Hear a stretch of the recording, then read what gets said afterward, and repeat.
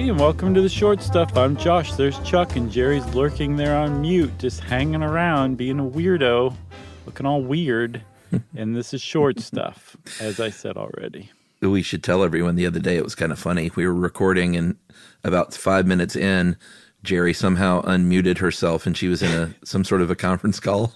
Yeah, with like a doctor maybe? We couldn't get a hold of her, and it was just like, shut up. Yeah, I mean, she wasn't recording, but it was very distracting to us, and that's the important thing, you know?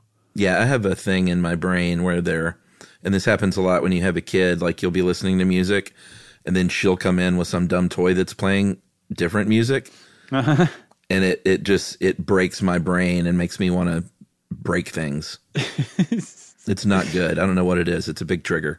Yeah.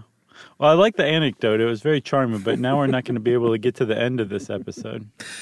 All right, let's do it. We've wasted, I don't know, a minute. So, all right, well, let's start by talking about the Blitz, because that's kind of where the story technically begins. And the Blitz is like the German bombing of England. And Germany really, really bombed England in general, but most people think of London being bombed the most as the Blitz. That's not entirely true. Well, London was for sure bombed a lot. We don't want to, take anything away from what they suffered. But Liverpool, I think, was number 2 in England as getting walloped by the Germans. And there's a place in Liverpool where after the bombing, they I think it's near what was then called Great Homer Street. Mm-hmm. And after the bombing, they kind of left it that way for a little while because I think everyone was just recuperating from the war. And then in 1943, some American soldiers finally started clearing out this area and found a little something interesting. Yeah, well, at first they didn't think it was interesting. It was part of the rubble that was cleared out by those American soldiers, but it was a long tube, a cylinder. Let me say this. Found something that would prove to be interesting. Right, exactly. But we are in agreement that at the time they didn't think it was interesting at all. No. It was just a metal chamber sort of, right? Yeah, it just looked like a tube. I think it was a little under 7 feet long, less than 2 feet in diameter, and it was just made of steel. It just looked like some big dumb thing. But apparently it was heavy enough and big enough that rather than being removed with all the other rubble, it just kind of got left in the area and became kind of a fixture in this little part of the neighborhood. So much so that people would like sit on it as a bench sometimes, and children would play on it and roll it along and all of that stuff. And that's the way it stayed for at least a good 2 years between 1943 when they cleared out the rubble and 1945 when something kind of big happened. Yeah, I think one end was sort of factory sealed, and one end was kind of stamped shut by the bulldozers and stuff that were clearing stuff out.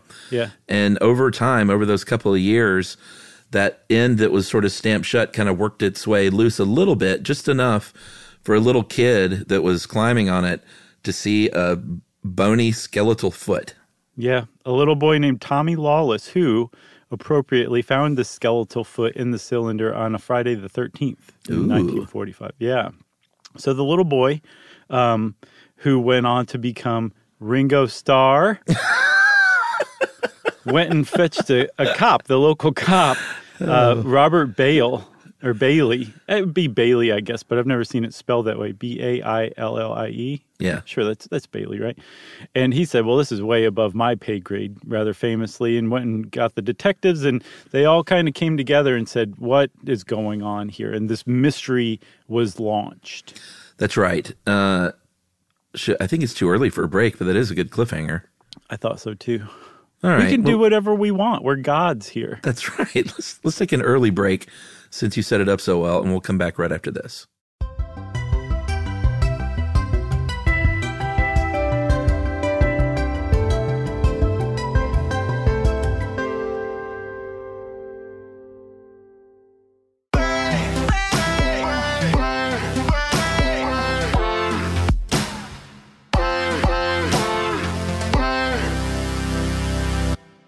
All right. Great cliffhanger. Thanks. They find this thing. They find this skeletal foot. They need to get inside of it, so they get a welder to open it up. and they get some coroners and some forensics people in there. And what they end up finding was an entire skeleton of a man, about 6 foot tall dude, Victorian dress. And they had, it was a little bit of hair still left even on the skull. And here's one key that kind of flummoxes me that I'll kind of harp on a bit later. But yeah, me too. There was a brick wrapped in burlap as a little pillow. Yeah. Which to me kind of confuses a lot of the ideas they had of what might have happened to this guy. It really does. And it's weird that the brick was there and wrapped in burlap. I don't know if it was the guy who writes Passing Strangeness, which huge shout out. This is actually kind of a somewhat well-known mystery. The Body in the Cylinder is what it's called. But Passing Strangeness did far and away the best job of kind of getting this point across. And that guy describes it as a pillow. So I don't know if it was just him or if that's generally what it's like. But it is very weird that it was there and in that position. Do we have his name? From what I can tell, the guy who wrote that, and probably the guy who has the blog Passing Strangeness, which seems to be defunct, which is a shame because it's pretty interesting, is named Paul Dry. At the very least, that's the name of the person who's accepting compliments on the comments under the blog. But you want to hear something truly bizarre, Chuck? Sure. There is a little tag called trackbacks. One of them is Indonesia, blowing up boats in CGI Pompeii. Another is fishing shop. The third one is SYSK Internet Roundup. Really? Isn't that cool? Does that mean we covered this before? No, I think this guy is just a fan. I don't think the trackbacks mean anything. I think he's saying, like, go check this out, maybe? I hope. Let's find out. Well, that's small world. Yeah. So, all right, they've got this body in there, and there's a lot of other stuff in there, and we'll kind of just list out what else was in this cylinder with this skeleton. They discovered a London North Western Railway notice that had a tag about arrival of some goods that was dated June 27, 1885. I think there was a postcard from Birmingham dated July 3rd, 1885. A couple of diaries, which they couldn't read. It was illegible. I would guess just sort of damage to time would be my guess. And then they found some papers, and this proved to be, I guess, the biggest key. They found some papers under the body, one of which was a receipt and account sheets for a company, T.C. Williams and Company. And then some other kind of stuff that didn't prove to be useful, right? Right. One of the things that got me, though, is that it was found in a bunch of grave wax, like a pool or puddle of grave wax from the body decomposing onto the papers. Is that what that's called, grave wax? Yeah, grave wax. I think we ran into it first in our Urban Explorers episode because like people find it in catacombs. But it's what's astounding is that these coroners from the mid-century were able to kind of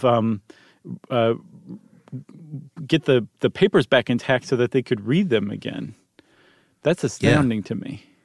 Pretty cool. They also did find that his skull was damaged, but I think they thought that was kind of due to the bulldozing and trying to get the body out of there. That's right. Or the cylinder, rather. Yeah, so there didn't seem to be any evidence of violence. There was just a dead body. So they have no idea what happened to this guy.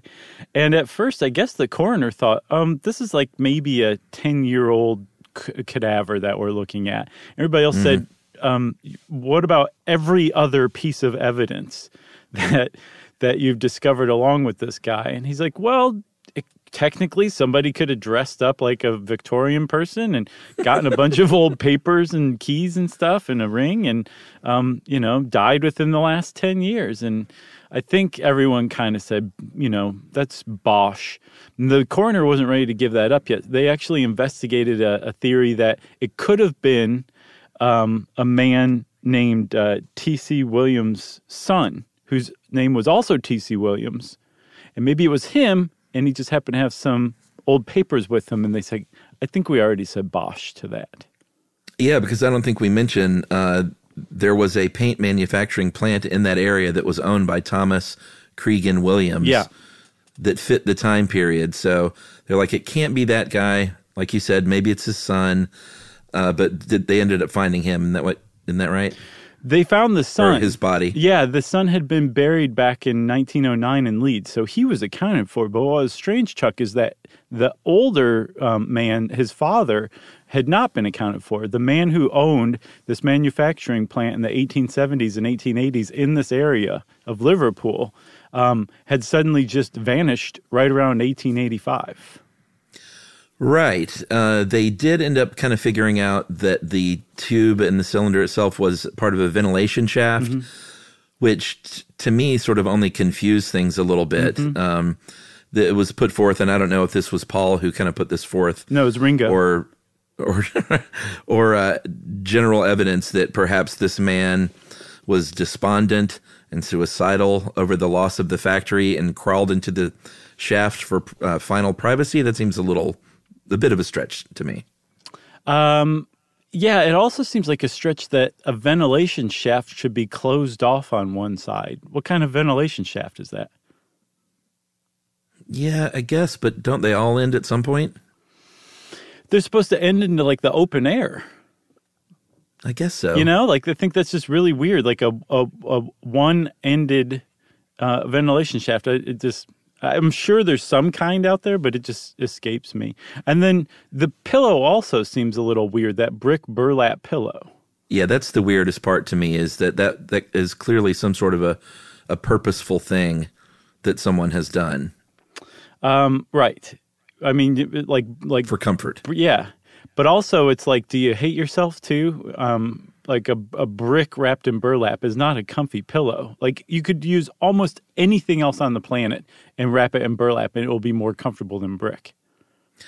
Yeah. And they had pillows back then, you know? Right, exactly.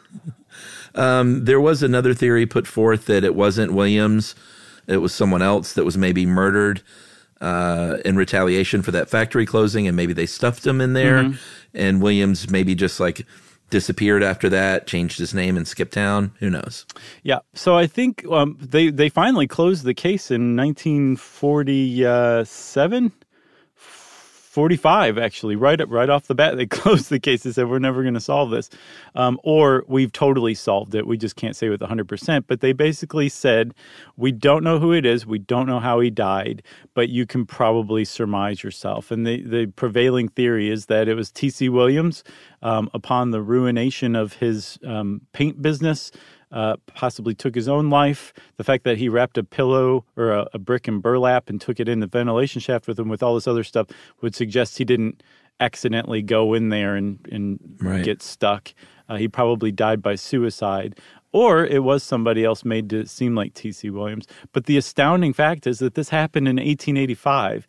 He was in that ventilation shaft all the way up and through the bombing of Liverpool during World War II and used to be rolled around the playground by children until they finally figured out he was in there. Yeah, I'm sure there was more than one adult walking around that remembers playing on that tube. I know. And then a very special shout out to Josh and Chuck from the past, because it turns out, Chuck, we did talk about this in an internet roundup, which explains the track back. So this is probably the last time we'll ever talk about the body in the cylinder. No memory of that. I think this is the best version. I don't either. And plus, no one saw internet roundup anyway, so I think we're all good. I enjoyed that show. But big thanks and hats off to Passing Strangeness for making such a great blog post. And if you haven't been on that blog yet, go. It's very good. And since I said that, that means Short Stuff is out. Stuff You Should Know is a production of iHeartRadio. For more podcasts from iHeartRadio, visit the iHeartRadio app, Apple Podcasts, or wherever you listen to your favorite shows.